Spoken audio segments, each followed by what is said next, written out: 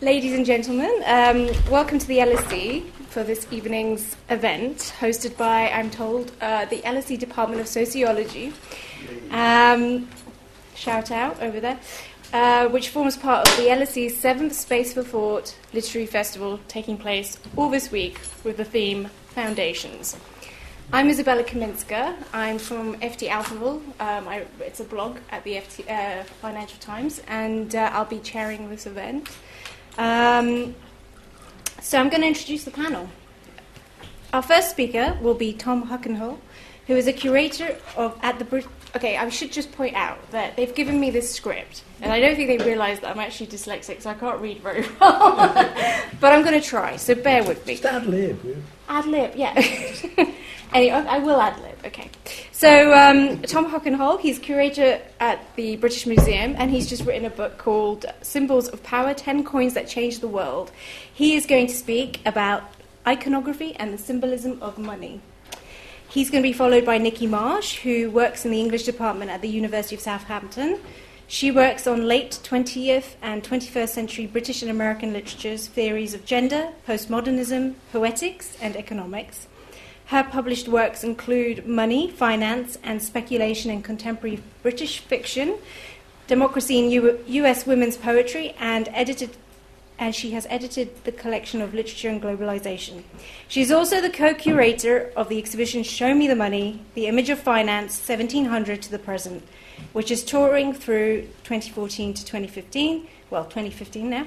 She will be speaking about the visual histories of credit and debt. Our third speaker is Nigel Dodd, or what I prefer to call LSE's own Yanis Varoufakis, professor in the Sociology Department here at LSE. Live that down now.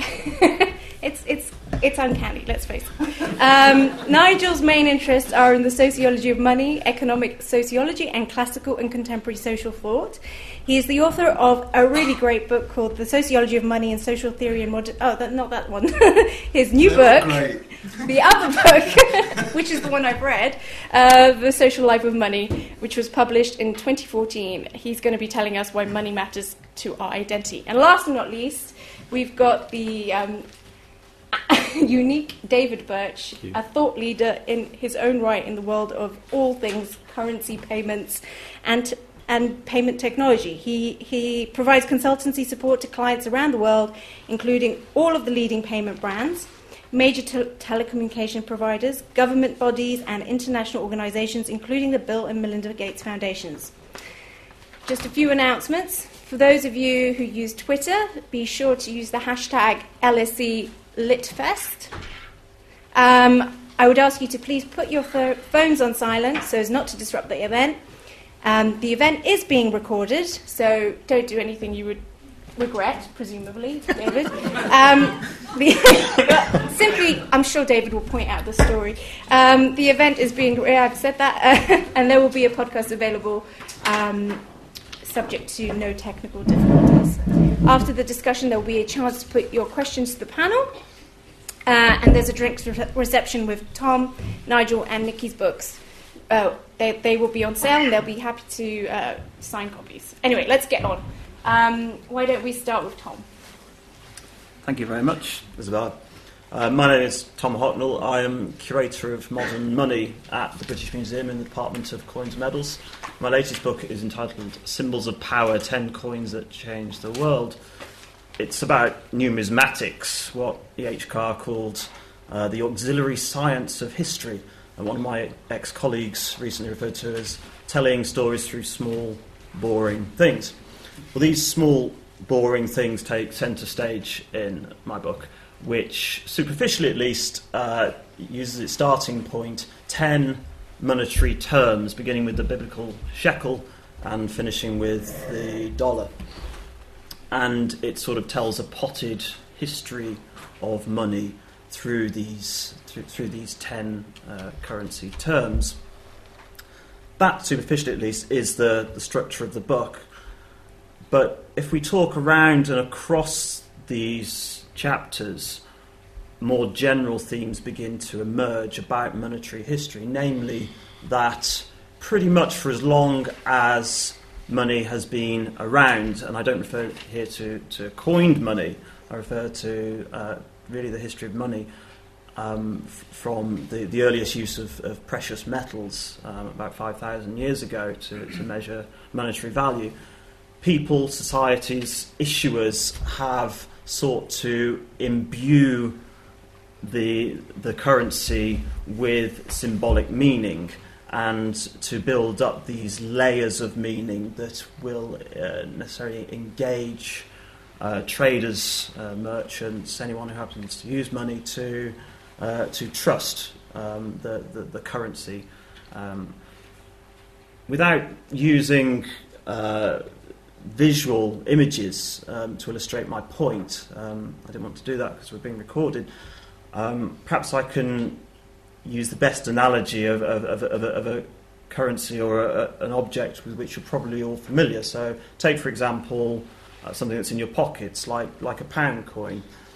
And I want to perhaps just dissect that one object now to illustrate how, generally speaking, these layers of meaning don't just appear overnight. They evolve over centuries, if not millennia. So let's take the pound coin.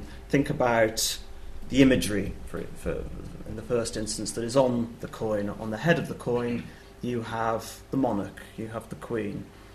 Now, this use of a single figure to put onto the coinage is something that has been happening since time immemorial.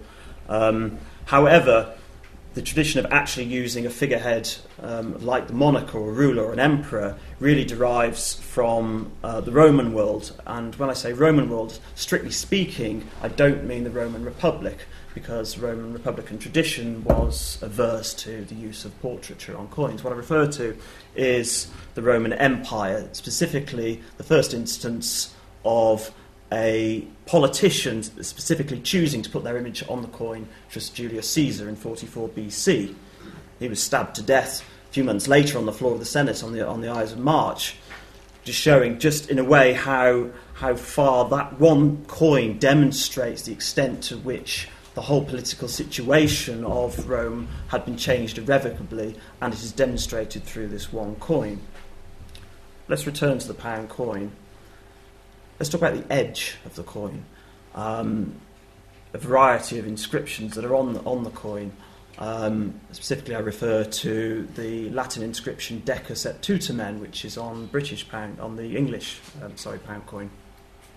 That means a decoration and a safeguard. Against what? It has no meaning in the present until one realises that it's actually reproduced from the 5 guinea piece of the 1660s. And it means a decoration and safeguard against the edges of the coin being clipped. So it's a throwback again to a period when coin was made from a precious metal and therefore it had value, and you wanted to protect the edges of coin from being filed down and the money being, the gold being melted down and turned into something else. Let's look at the shape of the coin. It's round. Well, coins have been round for a very, very long period of time, but that's in the Western tradition of coinage, just to illustrate just how revolutionary this was to another society. If we look at the development of Japanese coinage in the mid 19th century, we realise that round wasn't the standard shape or size at all. And in fact, when Japan was forcibly opened up to overseas trade and had to introduce a new currency to engage in overseas trade, it had to emulate Western traditions of coinage, and it was so revolutionary that they decided to name their new currency yen, meaning round, after the shape of this new currency. Returning to the pound coin, even the colour of it is symbolic, because it certainly when it's new from the mint, it has this golden hue to it, which is a direct throwback to the sovereigns of the early to mid and late 19th century. And actually, the early designs of for the pound coin in the 1970s, produced by Christopher Ironside, even reproduce the imagery of that pound sovereign in the shape of George slaying the dragon. So that just gives you one example of many where imagery, iconography, design, shape, material gets recycled and reused regardless of who the issuer is, who the issuing authority. And I think we have to bear in mind that the issuing authority isn't always a central bank or anything like that. That's a kind of sort of 19th century nation-state notion. Actually, money has typically been issued by all sorts of people. It's been issued by emperors in exile. It's been issued by kings. It's been issued by banks. It's been issued by guilds, by towns, by cities, and by temples. So I think that kind of draws my introduction to the book to a close. Thank you, Tom. That was fascinating, especially for me because I studied Asian history, so it was great. You've got a clicker, Izabella. I slide. think maybe there's one here. Thank you. Let me move the slide as well, because otherwise my head. So I work in an English department. So I'm interested in money. I'm interested in the cultural images, languages, and narratives for money. I'm really interested in what our metaphors for money tell us about what money means. And the things I want to talk about all come from this exhibition, Show Me the Money, which is opening in Manchester in June, and that will be its last. That'll be its last place where it's going to go. And I want to think of money in a very different way to Tom. I don't want to think of money in terms of coinage, or not at least only in terms of coinage. I want to think of money as a form of credit. And this is what Nigel has elegantly described as one of money's originary myths. So instead of seeing the prehistory of money as being in barter and money replacing barter, lots of economic sociologists, economic historians, anthropologists now think of money really as having its origins in a system of tabulation. That what money is, it's a system of credits and it's a system of debts.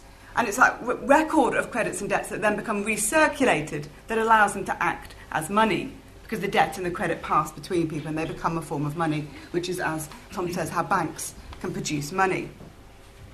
So to see money as a series of credits and debts allows us to see the hierarchies within money between creditors and debtors in new ways, I think, and to open up the social relationships and the possibilities of seeing money as a credit and a debt. And one of the most obvious things, the thing I really want to begin with saying, is that debt goes down and credit goes up. And I kind of want to look at that, and so I've got a series of images. I want to think about that in terms of visual images, but also in terms of narrative to some extent. So we can see one of the kind of classic images, which we always begin with, is from the 18th century, which is Hogarth's A Rake's Progress from 1735. And the image of the debtor's prison, the darkened image of the debtor's prison that Hogarth has, is typical of how we see debt. We see debt as a prison, as a literal prison, but also as a metaphorical prison. We see it as debasing. We see it, as Margaret Atwood said, as a swamp, as a prison, as something that we get into and as something we have to climb out of. Whereas the language for debt is the language of imprisonment, of embarrassment, the language of shame. The language for credit is the opposite. The language for credit is the language of confidence. It is the language of ascendancy. It is the language of pleasure. And the language of credit is particularly the language of flight. And they're the metaphors I really want to think about. About debt as debasing, debt as grounded, and credit as ascendant, credit as a kind of flight. And I want to just kind of trace those through three different kinds of credit money, give you three different images of money that show that dichotomy and the way that dichotomy does and doesn't work in different historical moments. So the first one, as I said, I'm going to start with the financial revolution. I'm going to start with Hogarth. And what we see in his engravings, his pictures about the financial revolution, is we see the founding of the Bank of England, we see the issuing of state money, and constant anxieties in Hogarth's work about paper money. And paper money is, of course, always a debt.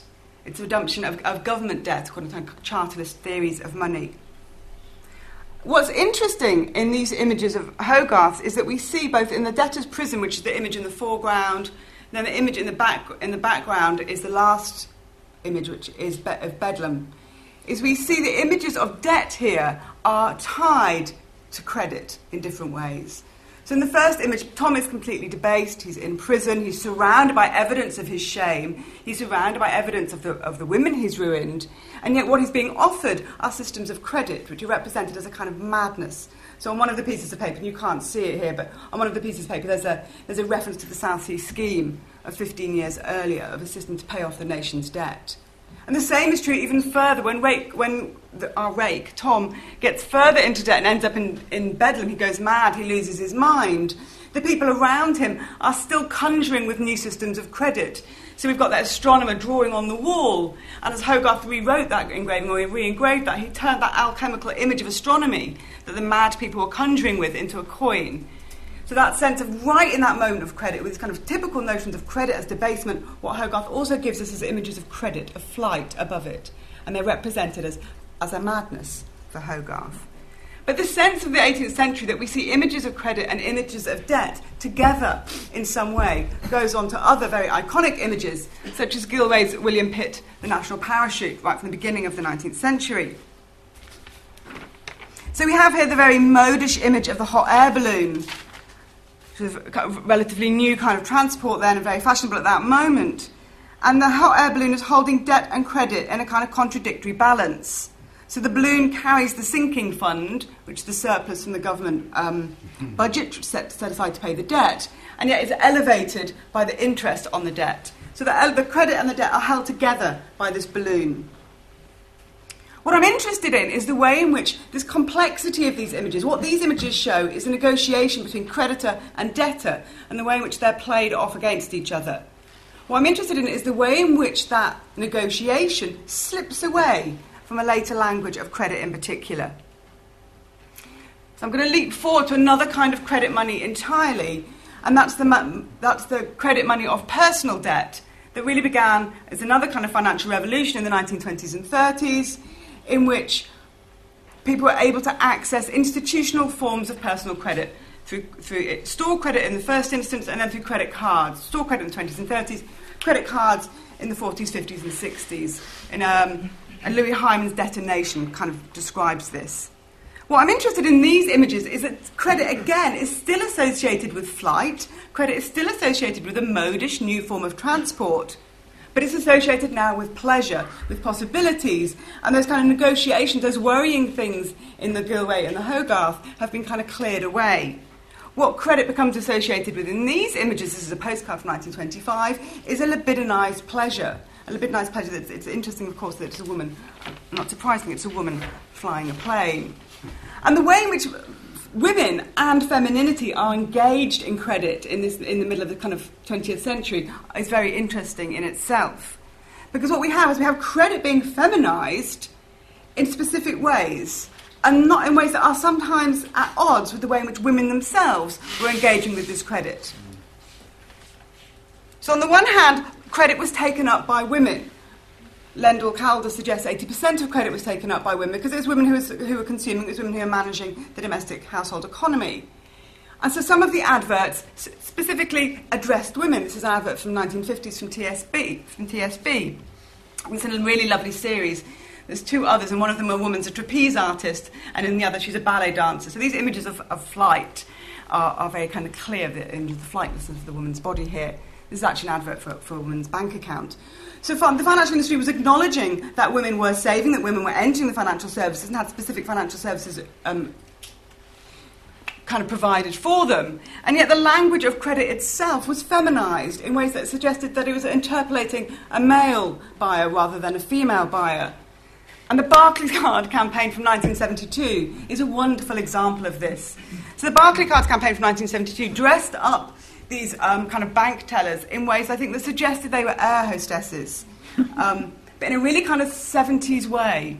So some of the again, the women are kind of constantly they did road shows, they went out in public, but they had buses with the Barclays colours, and they had these really small, horrible 70s looking kind of caravans that these women would come out of, looking very glamorous.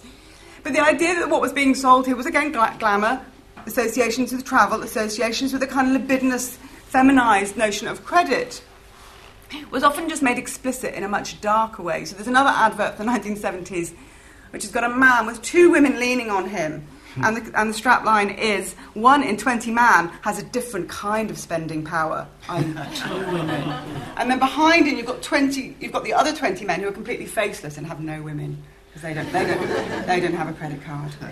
And another advert shows a woman shopping, and she's smiling and she looks very kind of cheery, and obviously she's got the credit card, and the strapline is, your wife deserves some credit. So I think in different ways here that the relationship to credit and fundamentality is working. The last moment I want to talk about very briefly is our moment. This is the moment in which credit, we have a different kind of credit money. Instead of seeing that the credit money that's produced by the state, the paper money, or the credit money that's produced by the consumer industry, the store credit and the Barclaycards, we see the credit that Ole Berger's described as post-credit money. Money issued not by states, not by the consumer industries, but by the self-referential processes of financialisation themselves, in which the money economy is making money for itself, and its relationship to the productive economy or its relationship to the state has disappeared. What we see in these images of credit, we see the same images again. We see the balloon again. We see the water slide, this image of flight. But what happens is that any relationship to the debt, that sinking fund, the relationship to the debt that's in the Hogarth and the Gilway, has completely disappeared. We get a kind of self-referential notion of credit that's fast, that's fun, it's pleasurable, but there's no debt here at all. I mean, I really like the Barclaycard slide because it seems to be taking this image of the water slide just spinning through the city. It seems to be a play on those kind of 19th century images of credit as being the lifeblood of the economy that serves the organs. What we've got here is we've got this, it's not blood anymore that's circulating, it's just water, and it's not leaving the city. It's not going anywhere. It's going up and down and up and down and round and round. So that's a very kind of attractive advert that's still running, I think, for Barclaycard, but we can read it in terms of this longer history, that it's calling attention to this kind of self-referential nature of credit, that there's no relationship to the economy in these adverts. Christian de Kock did a really nice survey in 2007, 2008 of the adverts, of the way in which the financial adverts are being used across the crisis. And he suggested that this language of escape, this language of flight, was being used not only in the obvious examples of the credit cards, but in the advertising of financial companies too, when he suggested that consulting partners are shown walking and talking on a platform or floor that towers above the towers. That the city itself was a tower above the tower. It was without any base at all. Finally, I want to just think about the ways in which this loss of debt from the loss of debt from our narratives of credit has been approached by artists, by critical artists, since the financial crash. And I want to just give two examples here, and both of which are in the exhibition. One is the artist Thomas Goki. I don't know if any of you know Goki's work. Goki was part of the Strike Debt and the Rolling Jubilee movement. And Goki took the value of his MFA, $49,983. He got it in used currency and he pulped it, which is also a kind of reference to the way in which if we pay off a debt, we destroy that money. If this credit money is made, then by paying off that debt, we make it that kind of paradoxical thinking that's attached to this form of credit. Goki literalises really, really nicely. But what Goki also does is he reminds us of the baseness, the physicality of his debt, of these banknotes that the credit card images are far away from. And I like the fact that he's kind of karate chopping over them in that image. The other image which you might have seen, which we had to condense this actually to send it across, so this isn't a very good reproduction, I'm sorry about that, is Molly Crabapple's Debt and Her Debtors. And Crabapple emerged apparently as the artist of Occupy, and we brought this over from the States for the exhibition. It's just gone back, and it's actually a very, very kind of glorious oil painting when we can see it. But what's interesting about here is that Crabapple is returning us to the traditions of Hogarth, which is where I want to kind of end. She's returning us to remembering the materiality of that debt. She's satirising the way in which it's been feminised. So in here, debt is figured as a burlesque female torso that's floating above the balloons. But what happens when we look closely is we see that the mice or the rats climbing up debt are falling down and being ground back into coins, ground back into money at the bottom of those images. And I'm going to finish there. Thank you. Thank you very much. That's really fascinating. Nigel. Right, thank you. I've got some slides too, I think. No, I haven't. They're not there. There we go. They're there. Okay. I spent a lot of time thinking about this because I looked up identity in the index of my book and it's not there. So a moment of panic. And it puzzled me actually why I didn't really talk about identity at all in the book. So that's partly what I'm going to talk about, the absence of identity in my book, which makes a change because I'm always talking about the book, so it's quite nice to talk about something that's not in the book. And thinking about identity, I think there are two senses of identity that are on the panel this evening, and we've had one from Tom and Nicky, which is to do with collective identity, I think. But there's another which I think Dave will talk about, which is to do with with personal identity, and they are distinct. Memory ties them together, I think. Personal identity is about leaving traces. Collective identity is about memory. But we can discuss that maybe later. But just to give an example of the sense of identity that Dave wants to talk about, I was on a jury a couple of years ago, and the guy that was in the dock for stealing a carton of orange juice wasn't able to verify his whereabouts because he was only ever used cash. And the jury discussions were fascinating because everybody was on the jury, apart from me, was highly suspicious of this guy. They thought he must be guilty because he only ever used cash, generally. And in a sense, our ability to use plastic is in a sense not only a marker of identity, but I think it's a form of verifying us as subjects. So I think identity has a kind of fundamental connection to what we are in relation to money. But I think I'd focus more on the notion of collective identity this evening because it kind of comes up really clearly in relation to the euro. But I'm uncomfortable with the notion of identity in relation to money. If pushed, I think I'd say that they're mutually reinforcing. Money can unite as much as it can divide. And as we see with the euro today, it can do both simultaneously. But I want to talk about three kinds of money in relation to identity. One is the euro, another is the Bristol pound and local currency in general, and finally, I can't resist talking about Bitcoin a little bit. Now, the euro is an extraordinary experiment. It was designed partly to enhance European identity. This was the first ECB president making this quite clear. Here's another from 2000, the French finance minister saying again, this currency is bound to enhance our sense of European identity. And just in case you think, well, that's all gone now because it's all screwed up, this is from the current EU website. Again, that the euro symbolises everything about European identity, and it forges that sense of commonality in Europe.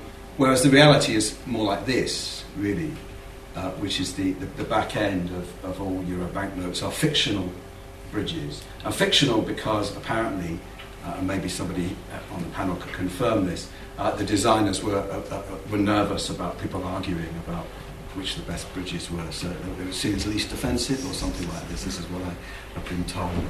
Anyway, representing bridges through the ages, through architecture through the ages. Right. Okay. But the fact that they're not real bridges is kind of interesting. And then I discovered this guy today, Captain Euro, who was invented prior to the launch of the euro as a kind of cartoon figure meant to explain, and he's just come back to save the euro. It's a serious cartoon figure. But, I mean, in a sense, the euro is beyond parody, so I take this figure very seriously. And I saw a cartoon of him today explaining to David Cameron the word federal. And David Cameron had to spell it first, and then he had to define it. So this is the kind of thing we've got into. But more seriously, I went back and started to look at Eurobarometer, because the Europeans try to measure identity in Europe.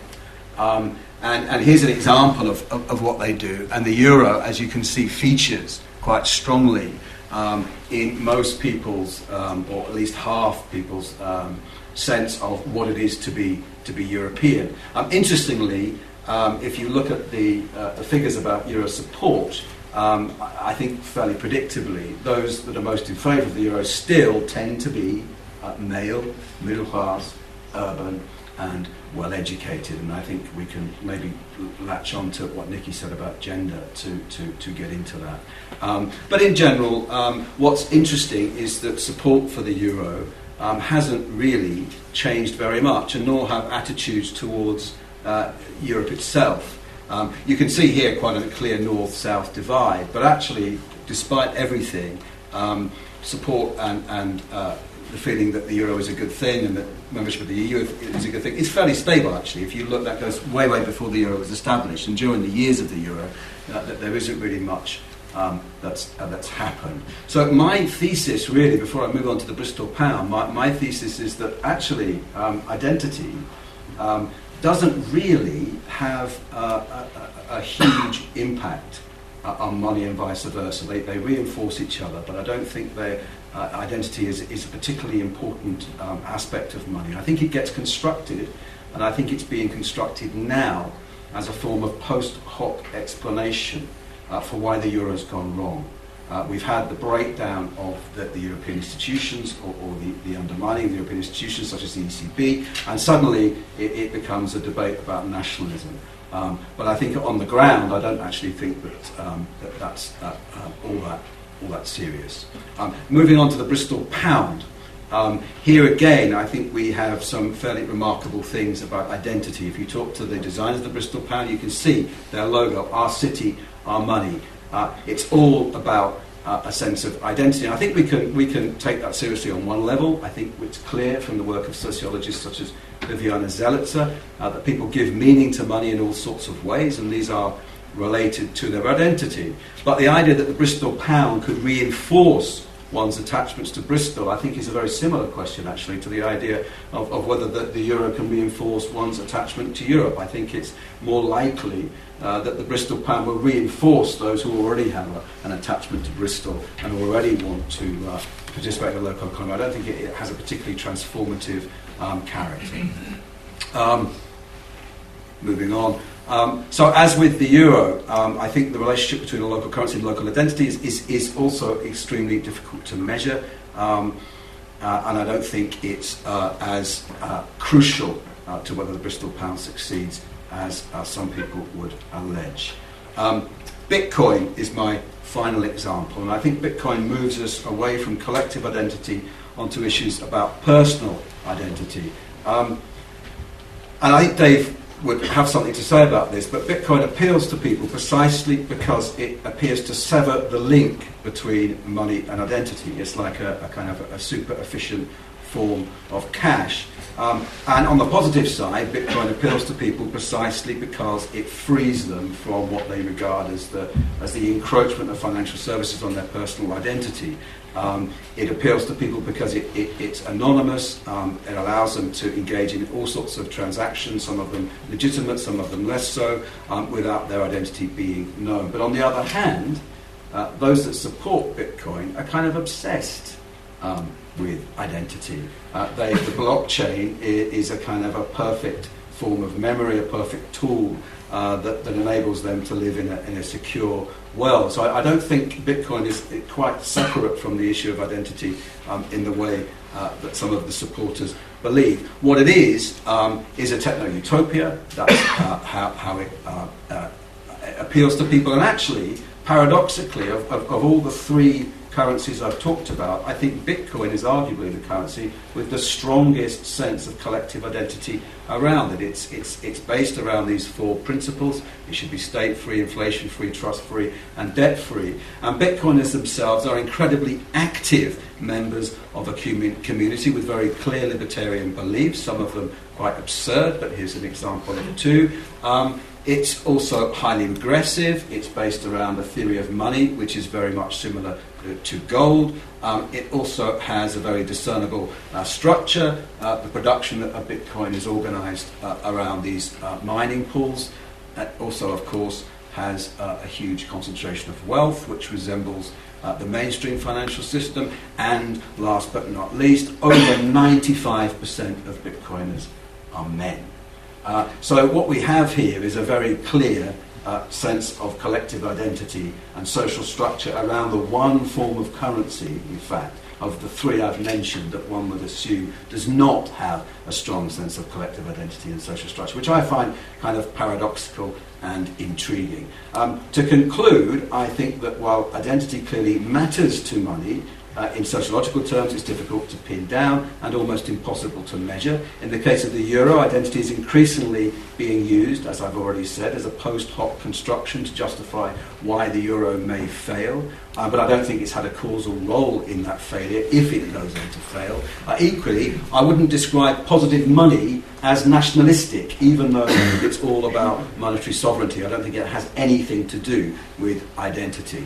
Which brings me back to my original point, and I'll finish and hand over to Dave. Money is a social practice sustained by social obligations in all sorts of interesting ways. These do interact with identity, but I don't think identity is fundamentally important to them. If anything, money doesn't transform identity in the collective sense any more than it corrodes it. It tends to affirm what already exists.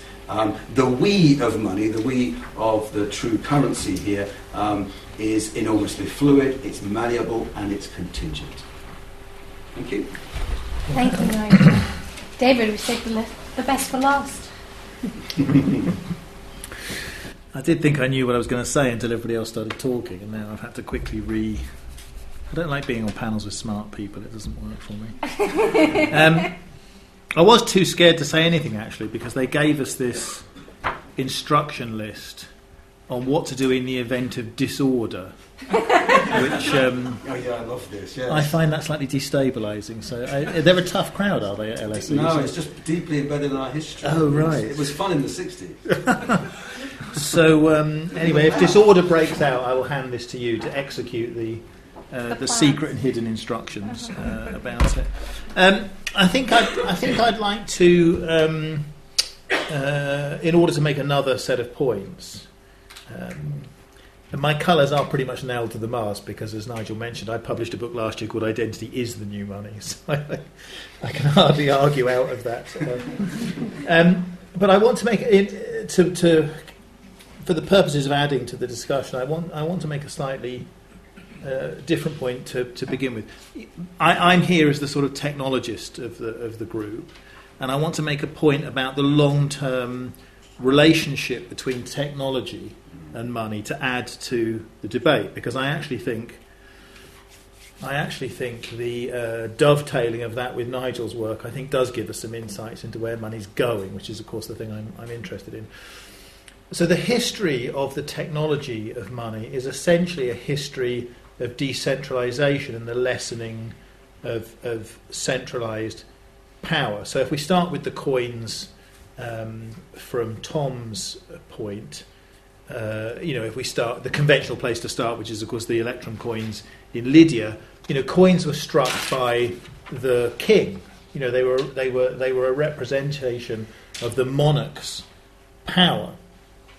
I should say, but there's a slightly different Anglo-Saxon tradition as opposed to the continental tradition. So in early Anglo-Saxon times, coins were struck, and the important thing was actually the mint. It was the mint signet. So our trust in the Anglo-Saxon model was in the mint. You wanted a good quality mint that would, whereas in the continental model, it was more to do with the king's head who was on it. There's a slight distraction. But anyway, the point is, it was the king's head stamped on it, and it was the king's. By the time you get to sort of medieval, we'll pick on London because we're sitting here. By the time you get to medieval London, we move into the era. London has always been a centre of innovation in financial technology. Shortly after the Norman invasion, so I should say for our foreign visitors, we're a naturally conservative people. So a talk about anything usually starts with the phrase "shortly after the Norman invasion." That's our anchor point. There was a superb new technology for money that was invented, and it worked like this. I'm the king, right? Nigel is responsible for collecting the taxes in some area, let's say Nottingham. He's the Sheriff of Nottingham, okay? So we agree, well, Sheriff of Nottingham, you need to... I get £10 worth of taxes from Nottingham. Look, it says here in the Doomsday Book, I can look it right up. We were a literate culture at that level. So we agree that Nigel's going to give me £10. And the way we agreed that was by making notches in a wooden stick, which is called a tally stick. And we made notches in this stick, and those notches represented the £10. And then we split the stick down the middle, and I'm the king, I keep one half of the stick, and Nigel keeps the other half of the stick. And when Nigel comes back with his tax money for the tallying up, we put the two bits together, and if he's changed any of the notches, I can see right away. So there we have a cheap technology, high security. We can easily both understand it worked. The sticks were small and transportable, and now we've changed money into notches on a stick, and it works really well. And that was for the purposes of collecting taxes. But within a very short time in London, kings by and large could never wait for the money. Right, so we've just agreed Nigel's going to give me £10 next year, but I want to invade Scotland now. I can't wait until next year. I want to quell the rebellious Scots. Right, they're still in the national anthem, by the way. It's not racist. You're allowed to say it. I want to quell the rebellious Scots right now. I don't want to wait until next year. So what I do is I take my half of the tally stick, which is for £10 that Nigel's going to bring in next year, and I sell it to merchants in London. And the merchants will buy that tally because it's easier to carry that tally around than to carry £10 around, right? And very rapidly in the London money market, you had a very sophisticated discounting of the tallies in time and space, and you had a fully functioning money market by the end of the 12th century in London. So a technology which was used for record keeping became a kind of money, and merchants would buy and sell these sticks and trade them around. You go forward to you're referring to the Bank of England and Hogarth and so on. And you see a similar kind of thing. You have a new technology comes along, printing and engraving and whatever, and now you can print these notes. They were never printed to go into circulation as a medium of exchange. The Bank of England wasn't founded to provide money for the Bank of England was founded in order to fund a war against France, right? I'm not saying it wasn't for a good cause. I'm just saying it wasn't in order to create a circulating medium of exchange.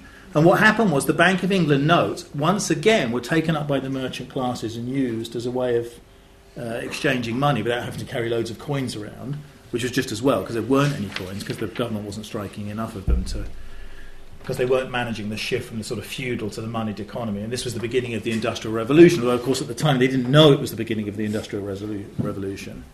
But actually there were no coins to pay wages, but that's a separate issue. So once again, you had the new technology come along. It was used essentially for debt, and then it became, Now, if you follow that kind of logic, which I urge you to, if you follow that kind of logic, that says round about now, so round about 400 years later, we should be seeing a new kind of technology which is being used for debt, but actually is going to end up going into circulation as a kind of money. And that's not Bitcoin.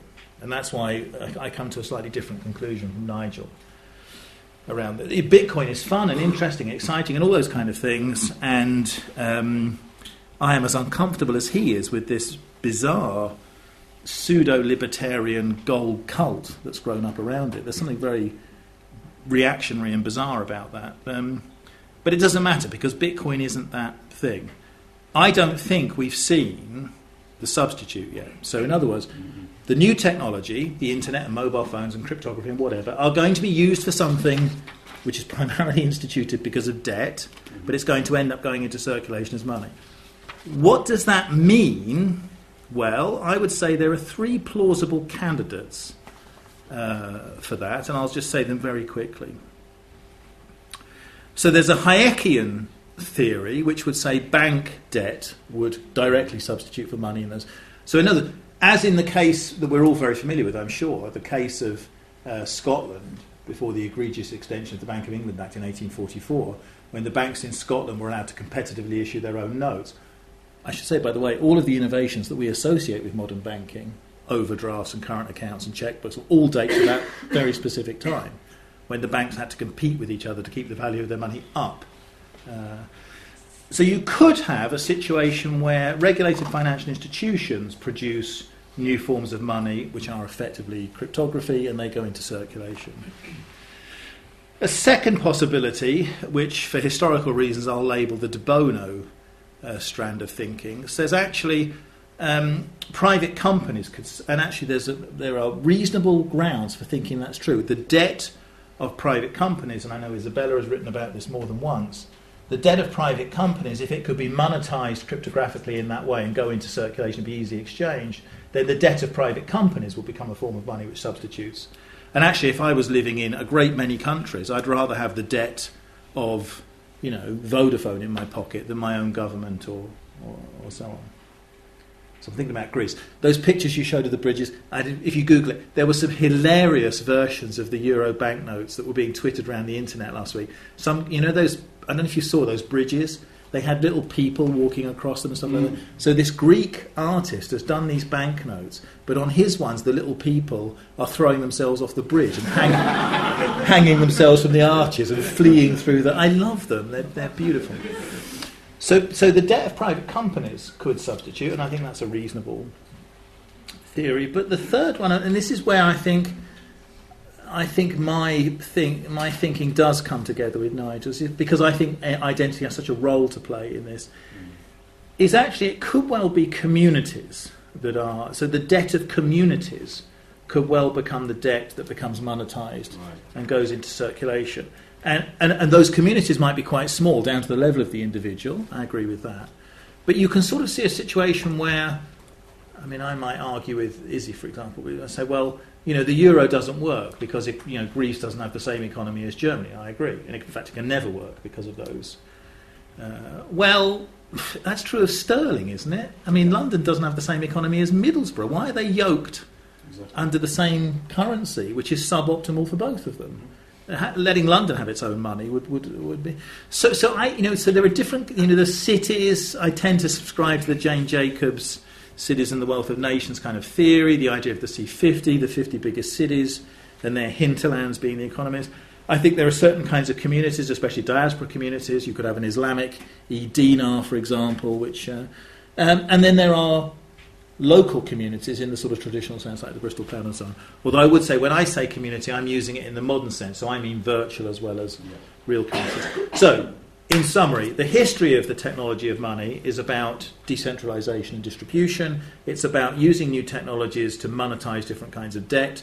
And if we use that analysis to today, that suggests that new kinds of private debt will be monetised. And my suspicion is, for a variety of other reasons, that communities might be the optimum issuers of the new money. So that's the technological perspective. Thanks, David. Before we open the floor to questions, I wanted to ask, because I'm bringing it back to identity specifically as a form of access, because when I think of it, identity and identity authentication, it's usually as a form of access to something. And from that perspective, if we go down the road of de-anonymising money, making it all about identity, are we effectively passporting money in a way that essentially, when I think of identity-heavy, rich money, I think of, say, the Second World War and ration books, when you couldn't go to the shops without your papers and your identity saying, I am entitled to 5 coupons of bread or whatever. So it was about restricting access. No, I understand what you're saying. I mean, I think we should set the bar a little higher than that, because in my head, privacy and anonymity are very different things. I'm very strongly in favour of privacy around financial transactions, but I'm very strongly against anonymity. This is why I don't like coins. Because look, this is where we are right. Just one quick point, just to illustrate where we are right now. I go down to Heathrow Airport, right? I'm going to New Zealand. I want a prepaid card that I'm going to stick a couple $100 New Zealand dollars on. That took me like 25 minutes to get. They're photocopying my passport. I'm filling out forms. They're texting me things on it. What a nightmare. Meanwhile, if I was rich, I can walk into a bank branch in Switzerland and walk out with 5 million euros in cash in a suitcase, right? So all of this stupid stuff about identifying and managing and whatever is a tax on poor people. It doesn't affect rich people at all. So the way it's done now cannot be right. So I think identity, yes, but in a privacy context, which I think there are technological options for to take us forward.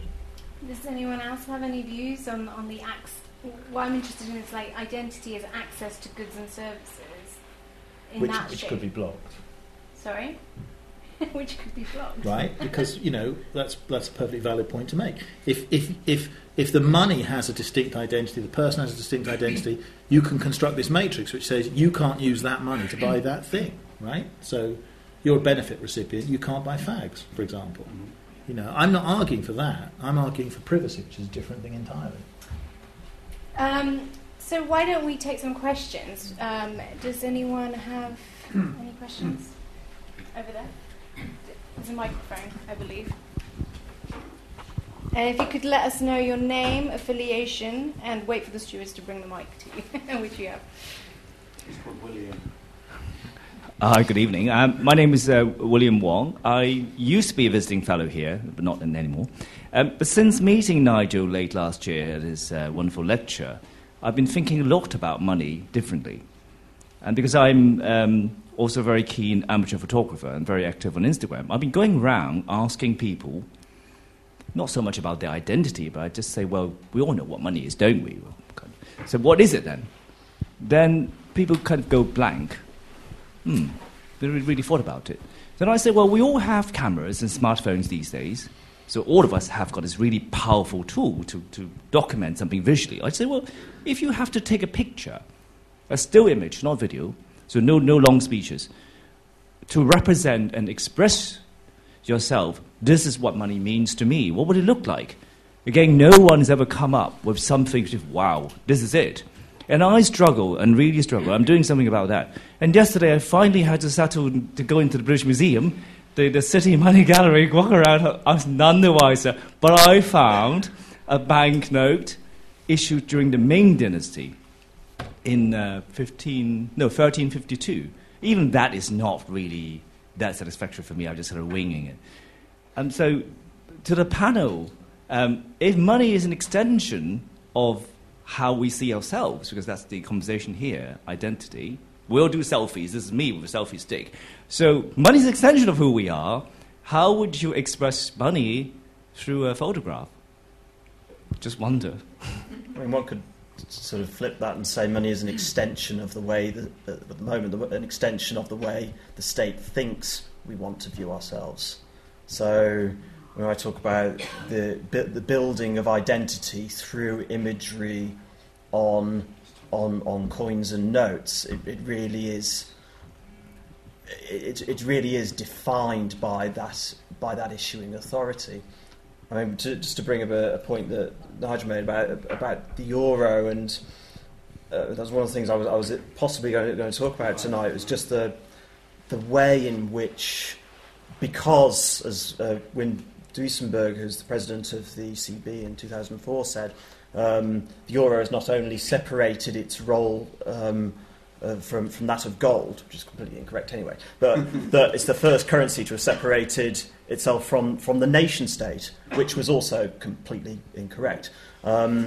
But it did show this conceptual problem that they had when they were deciding what to do with the euro. How do you represent all these fragmented, politically disparate nations that loosely make up this collective geographical entity called Europe, and to display that through the imagery on the coins and notes? And the only way that any kind of identity is enabled isn't through the bridges and things that appear on the notes. It's actually through the reverse of the coins. And just to conclude my point, I just want to draw one comparison between the franc, the euro, based on the French currency model, and that of Greece. And the French euro the 50 cents shows Louis Oscar Rotti's famous figure of Le Semus, the sower, who is Marianne personified as the sower, sort of striding across this landscape, scattering seeds.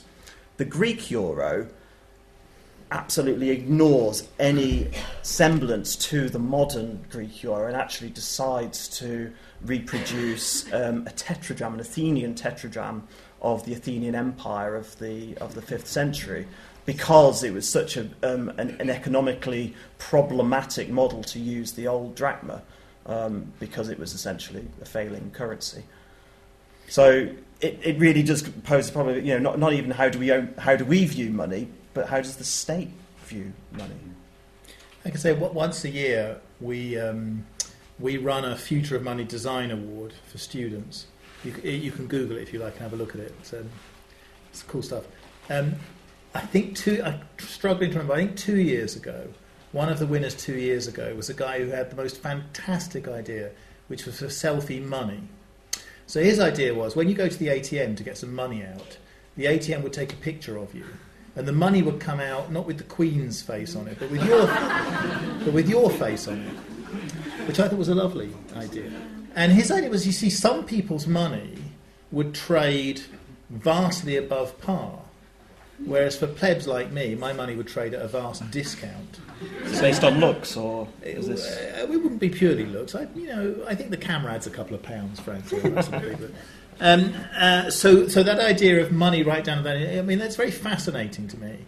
And it sounds crazy when you think about it in terms of physical money and notes, but actually when you start talking about digital money and cryptography, the idea that Madonna could issue her own money, which was redeemable for her records. Records. I don't know what they tracks. But you see what I mean. So that point, it sounds crazy in physical money, but in digital money, it really isn't. You could have you're talking about money that's stored on my mobile phone, not in my wallet. I could have 1 million different currencies on my mobile phone. I wouldn't really care. Can I cut in there and think about art and money in those ways? Because you're calling attention to the representation of money. So I think this is one of the answers in the exhibition is got a currency called the Robin currency, which functions as a currency. And it is, and he kind of jokes that he looks like a kind of dictator on this money. I'm struggling to remember. Wasn't there that guy Boggs who used to go around drawing his own? Silde Morales. I mean, Boggs functioned. Boggs was what did interesting. He do? He drew money. He drew money, but he would never. He sold it. He would never allow it to transact as money because that wouldn't. He got into trouble a few times, didn't he, for counterfeit? He got in trouble in Britain, and now interestingly, the only way they could get him in Britain was not for counterfeiting, but for copyright. So they had to add a new line to the pound note at the time, in the early 80s, to say that you couldn't copyright that money because it was illegal to copyright it, but not counterfeit it because. Well, again, I think this strongly illustrates the point, which is when you're talking about physical money, some of these things sound crazy. When you're talking about electronic money, the ability to add smart contracts to notes and coins, the ability to constrain, these things open up an entirely new vista, which I do believe will drive down to the level of the individual, even if that isn't the. Well, if it does, then we're in a situation where we all have our own private language. So, I mean, if you say money's like a language, then we can't all speak. I can't just speak Dodd. No one will understand me. And well, Marshall if I just have Dodd coins and you have Birch coins and he has Hockenhull coins. You can speak in terms of protocols, though. The whole internet works on that. Yeah, but if you're talking about what backs money, then I think it's more problematic. McLuhan says they really didn't like that point. They really it upset everybody. I know. As soon as you said that, the disorder started. Don't worry. They thought you were Will Self. That's what's. Can I just that's what's gone wrong. Can I just ask Nicky, because money. We're talking about money as identity, but what about the idea that it's a form of it helps to legitimise claims? To what degree, when we're talking about iconography, for example, and art, does something like genealogy and, say, royals and all those portraits of all their, ancestors, that's a form of art and claim, because you can, here I am, I'm a royal, and I can show you, look at all these beautiful portraits of me going all the way back to, whenever.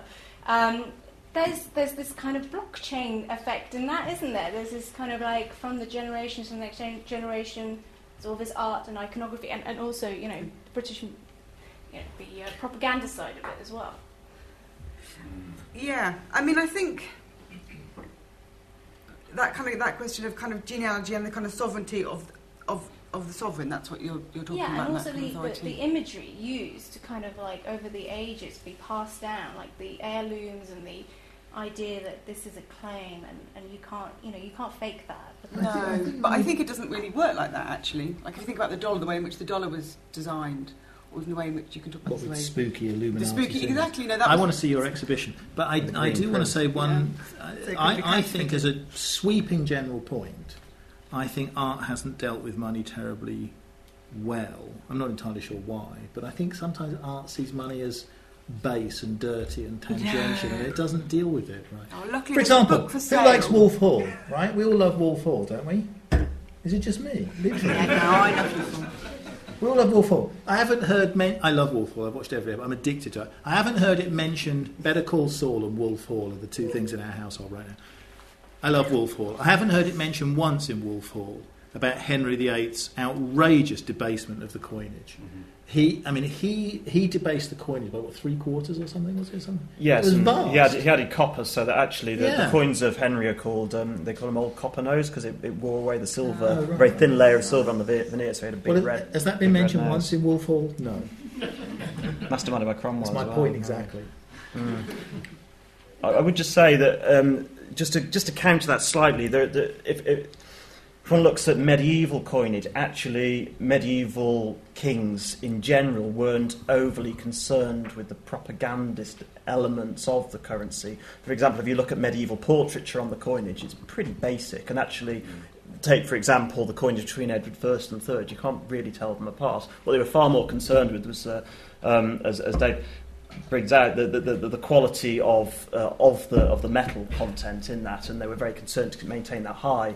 There's a famous story of Henry I finding out that his coins had been debased by a few percent, and then he rounded up all his moneyers and then had them castrated and their hands cut off to make sure they didn't do it again. Any other questions? Oh, who to Robust pick? policies Let's take for a sensible Should we Britain. take a couple? Let's do here, and lady over there. Hi, my name's Chris, and I'm an open source journalist. I wanted to address David, actually, because you raised a really good point about the difference between privacy and anonymity. So the first thing I wanted to do is make sure that doesn't get swept away and we just kind of get caught away. So you can be anonymous without being private. For example, if you're in a crowd of people and you're all wearing the same thing, you're not private, but you are anonymous. But in order to be anonymous, you have to have other people. And this is how things like the dark web, things like Tor and Bitcoin work. They work because other people have the same intention as you. And I wanted to segue, if it's not too much of a jarring factor, into money as a permission system. The reason Bitcoin works is because there wasn't scarcity in the age of the internet before. The internet was too abundant, and it was just a set of protocols, a set of standards and agreements. And looking back at it now, given all the forking that's happened with Bitcoin, you've got all these other altcoins, and there's a real sort of land grab for nomenclature, just the names of these things, there's a huge land grab. What we realise is we had it easy back in the 80s and the 90s because there were only a few people making these key decisions about the QWERTY keyboard and the layout and the ASCII and all of these kind of things. But I want to get your thoughts on how Bitcoin is relevant as a permissions system that allows for digital scarcity. It allows for things to be finite in the age of the web, which I think is something we haven't seen. In fact, Nigel and I discussed this before. So I think, and I can see Bailey up at the back of the room as well, who knows an awful lot about this. And I don't want to bring down the opprobrium of the Bitcoin by getting involved in theological disputes about the one true Bitcoin. I think the blockchain and distributed consensus and the ability to create unique digital objects is a fundamental breakthrough. I really do believe that. I just don't think it has much to do with money. I just don't see it as a, and this is where we get into these arguments, because I don't think Bitcoin is a very good kind of money. I think it's going to be a fantastic breakthrough for some other things. And there's a particular strength in that mapping, because which we haven't got time to go into, but it links this whole kind of Internet of Things and the linking between the physical and virtual worlds. I agree with that very strongly. To me, it just doesn't work as money. You wrap it up in a very complex language, Chris, but in the end, what you're talking about is the same theory of money. It's the idea that it's gold. I wasn't talking about money, I was talking about permissions. It's a permission system, isn't it? In that case... Look, if I have a coin... If I have a coin, to put it crudely, if I have a coin which allows me to drive this car, right, through whatever cryptographic mechanism, then there must only be one of them, because there's only one of those cars. They must... And the blockchain is a breakthrough in this. The idea that you can have only one of something in the digital world is huge. But in money terms, but just not for money. Talking about that. Yeah. Sorry, I wasn't talking about that. Because why are we talking about it on a money panel? Well, no, because we're talking about identity. We're talking about permissions. That's why. Because the blockchain has a much bigger role to play in identity than it does. But it's money. Nature makes economics necessary, and my point was addressing the fact that the internet didn't resemble the physical reality of the world before. Right. Okay. Because you can make infinite copies. Right. Okay. That's fine. That's a really interesting point. Thanks. Should take Oh, hi, my question's for Dave as well. I'm John Harris, by the way. It's related to that and to privacy and anonymity and identity as well. But first, it's a little bit shorter than the previous question there. You should definitely see the Show Me Your Money exhibition, which I saw. I'm desperate to see it. It's a really brilliant exhibition. But yeah, it's a simple question, Dave. Would you ban cash? That would put me out of a job, by the way, so please no, I can't collect it then. In fact, more than one of your predecessors has mentioned to me how catastrophic my crackpot theories about getting rid of cash are going to be for the British Museum. If you do, we're because going to bring you down. What exactly are you going to put in the... I don't want to ban. I don't want to ban cash. I want to make it like drink driving. So I don't using cash. You know, I mean, yes, but the reason people don't drink drive anymore isn't because it's illegal. It's because you just don't do it anymore. There's been a social change against it, and I think when somebody pays with cash in a supermarket, they should feel like that, like, you know, the opprobrium of the community. Look, cash. I'll give you one dreary statistic just to illustrate this point. You know, the production of $20 bills in the US is at its lowest level since 1991. Yet the amount of cash in circulation in the US is at its highest level ever, in the form of $100 bills, which you can't even use in shops. They have no. You try and pay with a $100 bill in a shop, they'll look at you like you're crazy. Their only use is money laundering, tax evasion, criminal transactions. The reason I'm being taxed up the butt every 31st of January is because a quarter of the economy isn't paying any bloody tax, right? So I think getting rid of cash. Let's set to one side how that might happen. Getting rid of cash with the appropriate privacy layers on top would mean a fairer society. I don't see why drug dealers should get away with not paying any tax, right? And bankers and various other people. So I mean, I'm not discriminating. I think cash privileges the rich and the unaccountable and the powerful, and I don't like it. But I don't understand that, because so does, you know, the Eurodollar. I mean, the idea of, it's not as if when we have virtual money that's necessarily taxable. But you haven't heard all my crackpot theories about privacy money and how we link it with cryptography. I mean, what I'm in favour is what you might classify as smash the glass money, right? You have electronic money, you can send it all around the world, you can do what you like with it, but if something goes wrong, if there's a crime or the police get a warrant or something happens, you can smash the glass and find out where the money went and who it belongs to. It's a crude categorisation. But identity at last resort, kind of. If you don't have identity, you end up... I know this is a bad example, but I said, if you don't have identity, you end up in a vast electronic Somalia. It's just warlords, you know, and that's what you have in Bitcoin right now. You've got these competing mining pools. The idea that it's decentralised and belongs to the people, whatever, is ludicrous. It's not the 1% in Bitcoin; it's the 0.001% in Bitcoin. It's absurd. So, I wouldn't ban it. But I would like to make it socially unacceptable. Well, it kind of is increasingly. Have you got a mic? Some instances it's difficult to favour cash. Can we get a mic to the lady?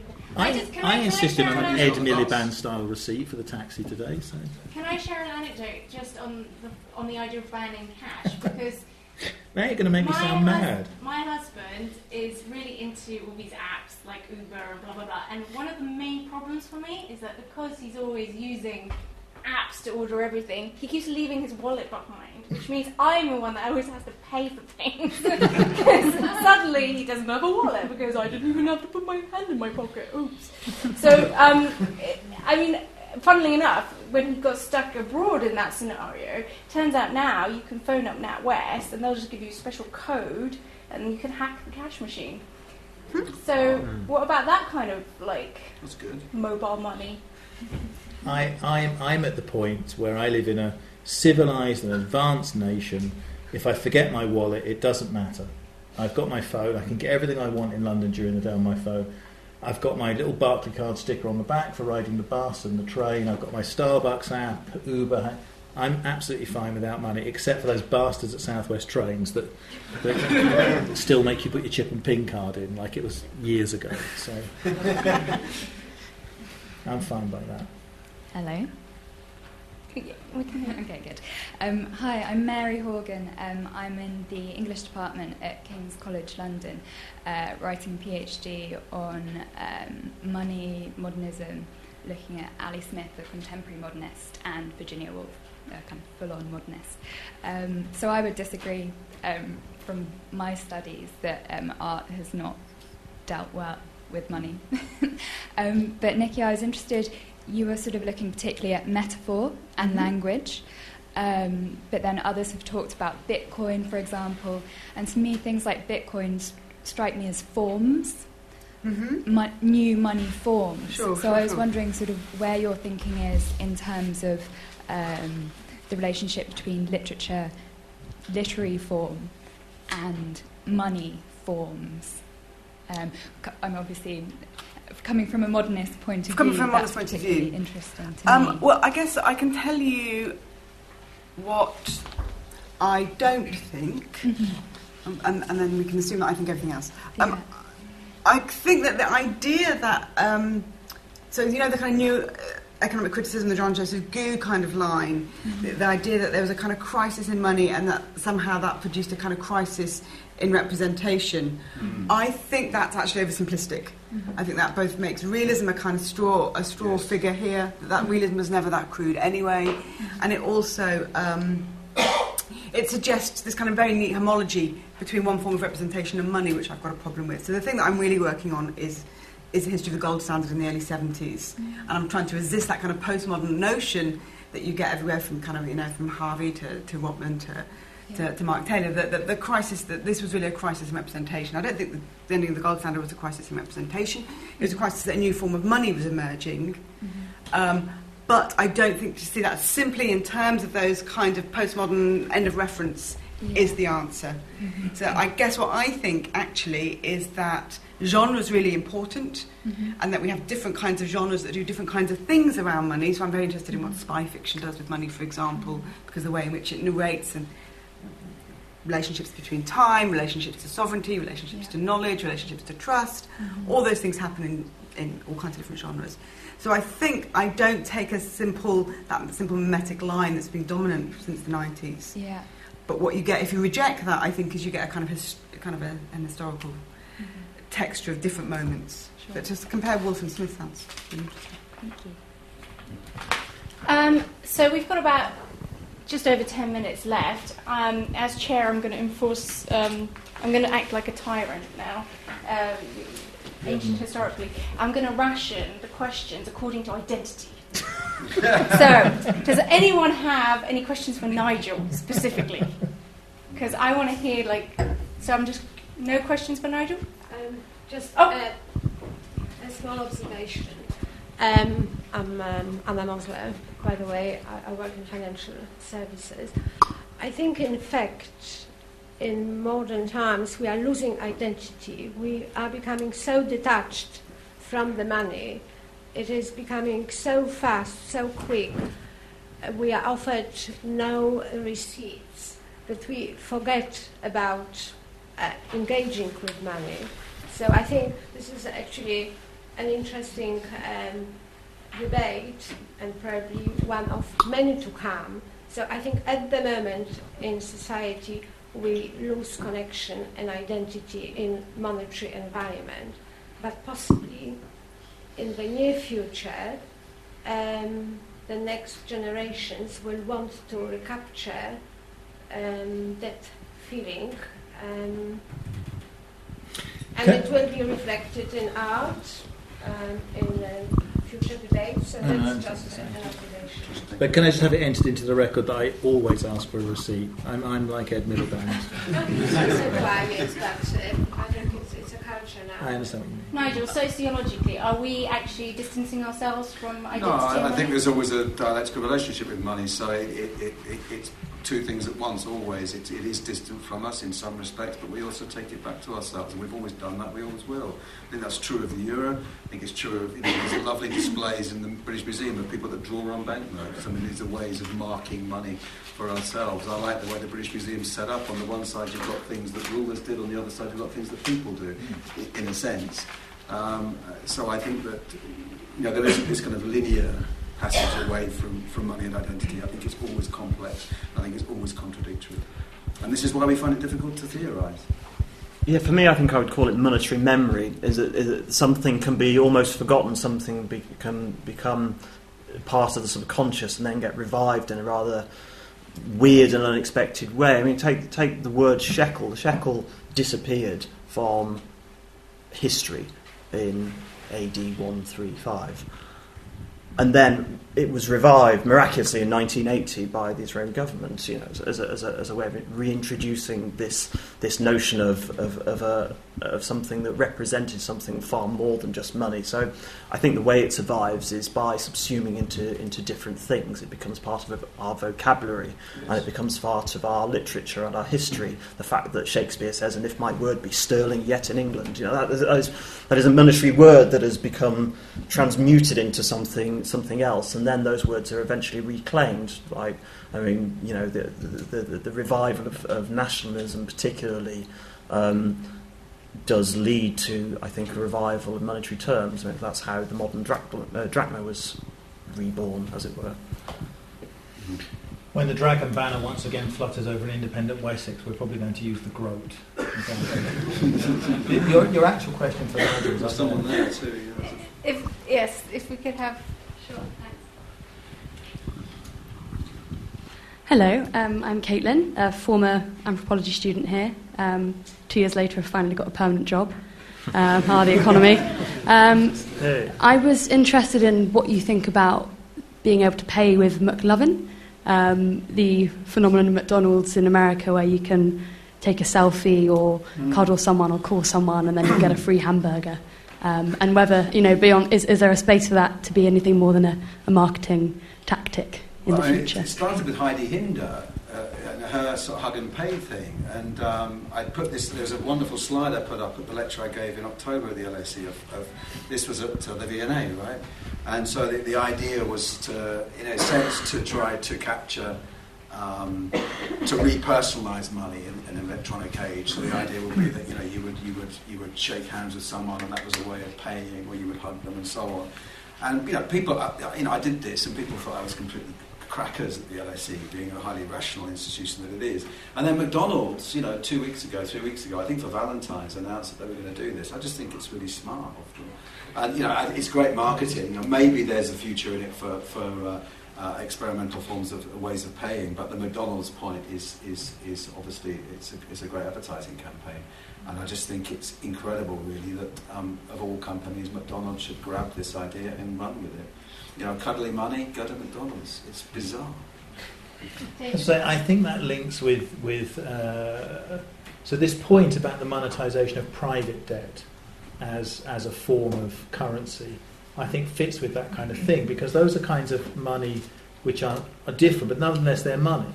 We were talking about this in the I'll call it the green room before we came in here. So for example, if I spend so much money on Amazon every month, if you offered to pay me something in an Amazon gift certificate, that effectively is money. It's actually a claim on Amazon's. Yeah. You know what I mean? But it is.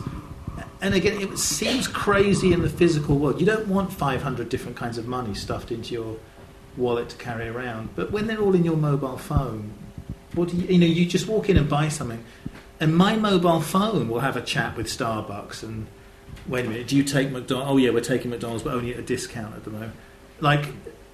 Again, this is a level of detail too much. I can't resist. But in Walmart at Christmas, they have a mart where you can sell your unwanted gift cards. And it's very fascinating to me to see the discounting in time and space of the gift cards, compared to the tallies. Some gift cards are worth more than others. So I think that's absolutely one of these things you see out the corner of your eye, which does point us in the right direction. I can't prove it to you with bar charts and spreadsheets and so on, but I genuinely do think that it's an important indicator of where we're going. Contrary to what you've been saying, that came from an artist. Interestingly, my comments about artists were by the fact we sponsor the art competition every year. I am very interested in what artists have to, because I think the technological imagination isn't sufficient to be able to go back to. So my point about artists was, I didn't say artists never mentioned money, right? Remember Oscar Wilde, when bankers get together, the only thing they talk about art. When artists get together, the only thing they talk about is money. I didn't say artists never mention money, but I'm not I don't see the insight into what money is, and that's kind of where I hope for more from that's why I'm desperate to see the exhibition now. The chap in the middle with the beard. He sort of looks like an artist from here.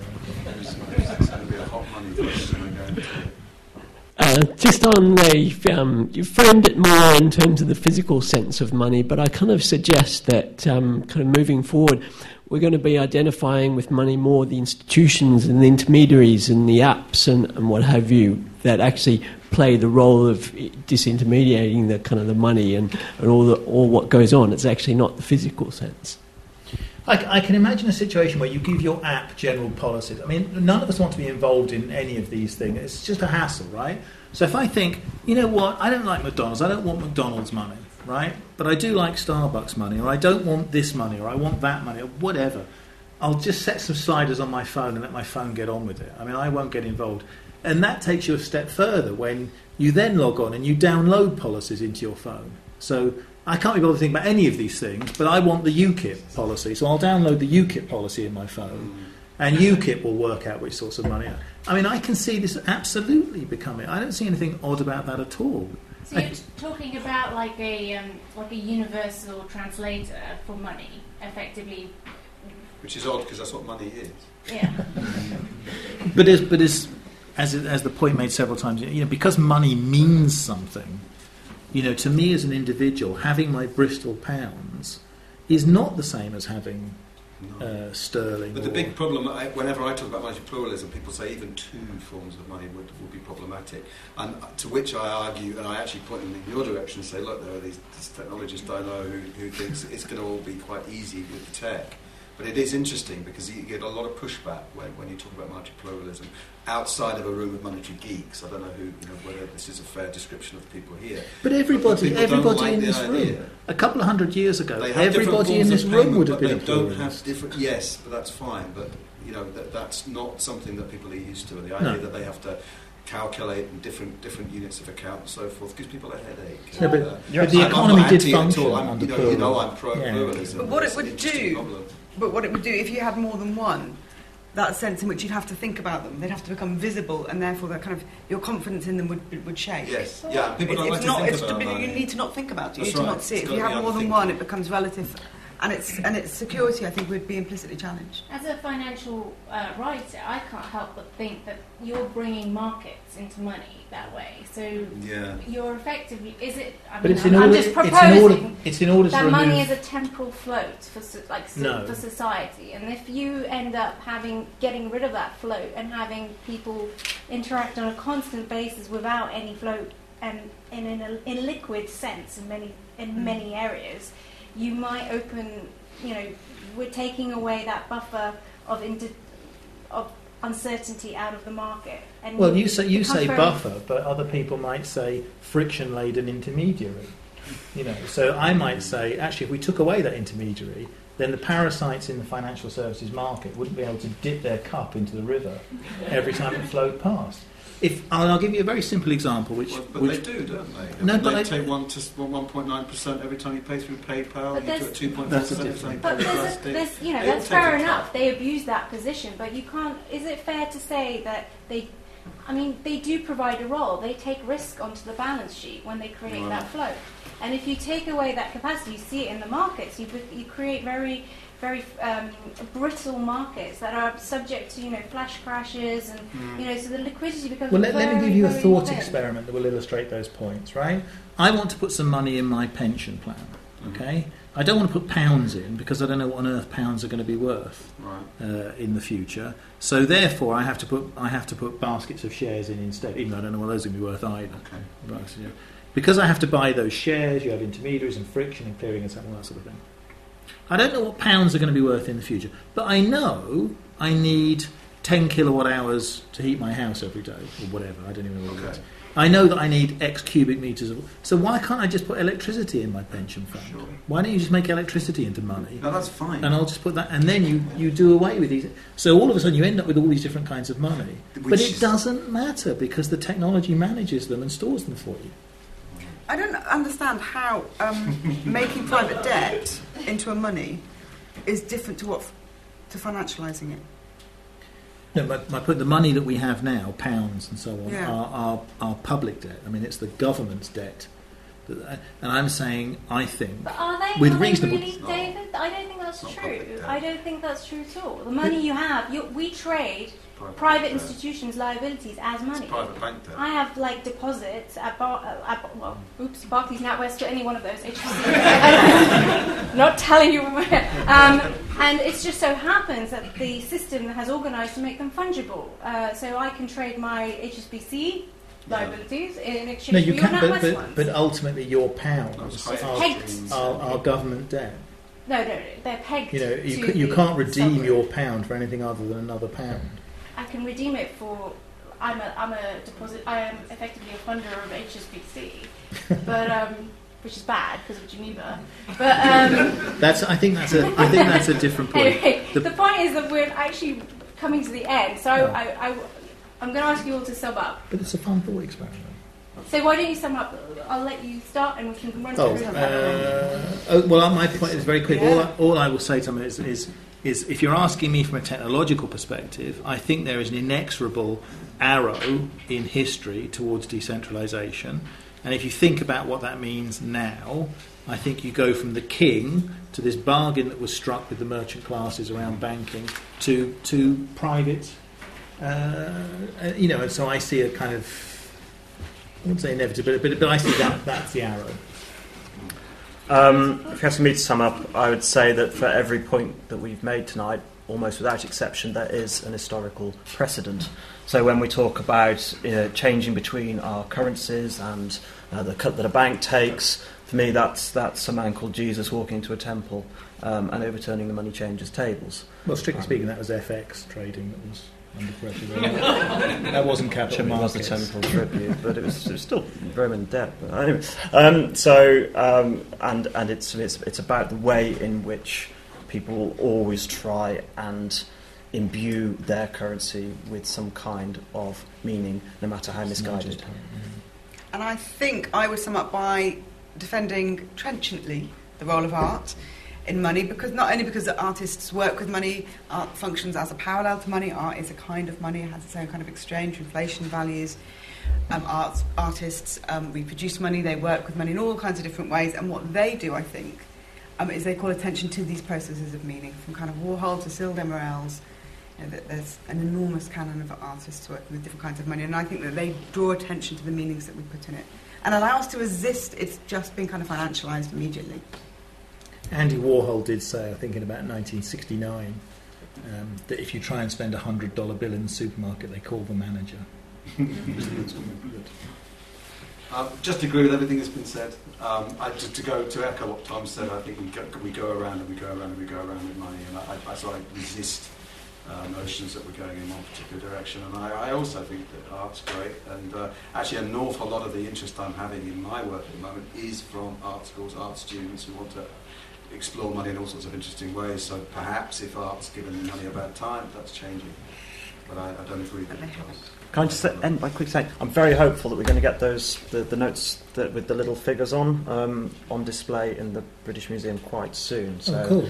If that happens, then I'll do They about are so it. cool. And then you can check out Plutarch's theory of anisocosis and the concept of how it goes round and round and round. I just want to thank all the speakers and remind the audience that they will be available outside signing their books if in case any of you want to buy them as well. The books are there as well. Thank you so much.